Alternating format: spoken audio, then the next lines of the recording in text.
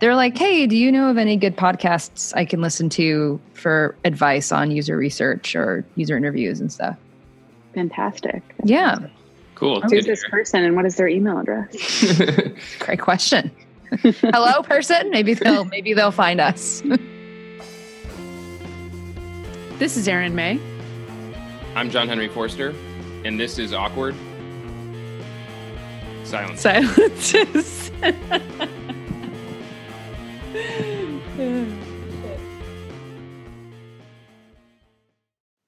Hey, thanks for checking out Awkward Silences. We are so happy to finally be launching this thing. Been talking about it for about a year, working on it for a couple months, and now we're here. I'm Erin May. I lead marketing at User Interviews, and it's been a ton of fun so far talking to user researchers about user research, just really leaning into the meta geekery of talking about people to people who like talking to people. It's been awesome. I'm co-hosting this thing with JH. Hey, how's it going? I'm JH. I run product at User Interviews. And yeah, just to continue with what Erin's saying, not to get too heady in the intro here, but conversations are a great way to learn from people. That's why we do user research.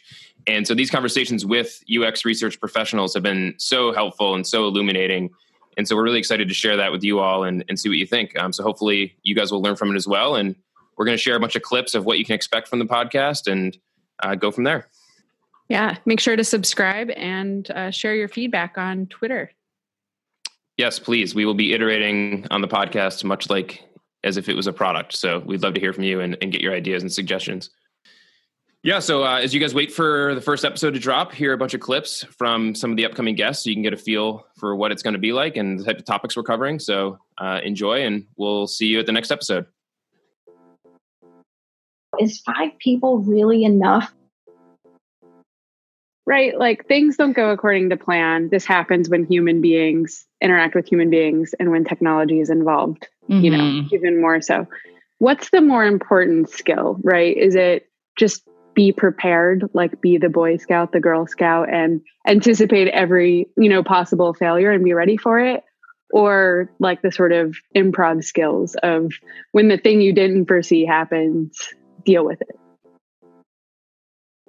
Yeah, for sure. I think there's a way to spin that one too. When it's like fake data that somebody points out is almost like compliment them of being like, wow, you're really good at this. You're so observant. Like, this is exactly what we want. Yes. I've noted that issue. Like, let's keep moving. Like, you're probably going to find a bunch more stuff. So we're excited to hear what else you like notice or find, you know what I mean? Like, you can almost like build some rapport and like pump them up a little bit by like telling them that, they fixated on the wrong thing, but you can kind of paint it as a good thing of their, observation skills. And that's what we're looking for, and just try to like positively direct them somewhere else. You know what I mean?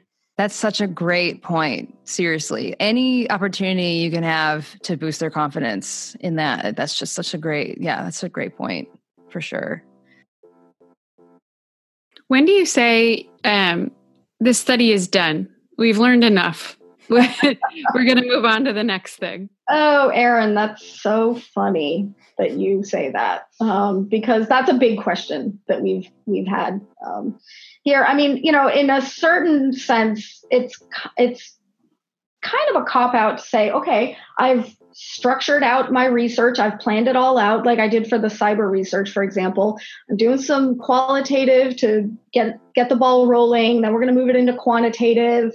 Then there's going to be some analysis. And then we're going to present the final results. And that's going to inform a bunch of different teams at our company as to how to move forward.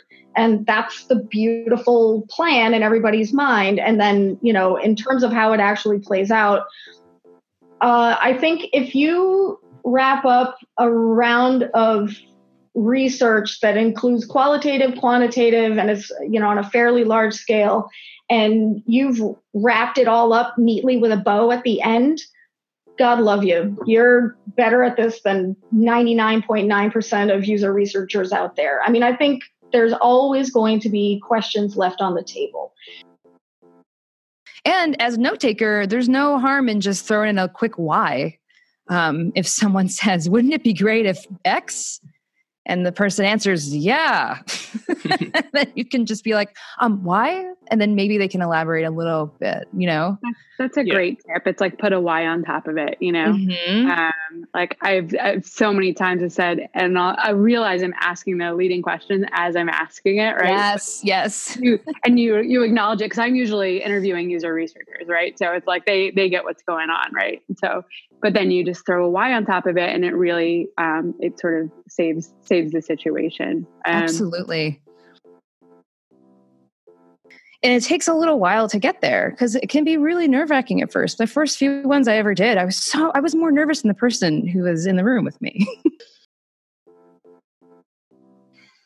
I guess when all else fails, just focus on the user. Just focus on the person in front of you. Be respectful, show that you're listening. If you just focus on them, like you can't go wrong, really. So just relax, and you're just talking to someone. That's going to be okay. Everything will be okay. I can't imagine doing UX writing without the research piece. All right. Thanks for checking out our teaser episode, and hopefully you'll be back here for episode 1. Take care.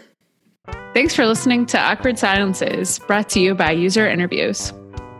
Theme music by Fragile Gang. Editing and sound production by Carrie Boyd.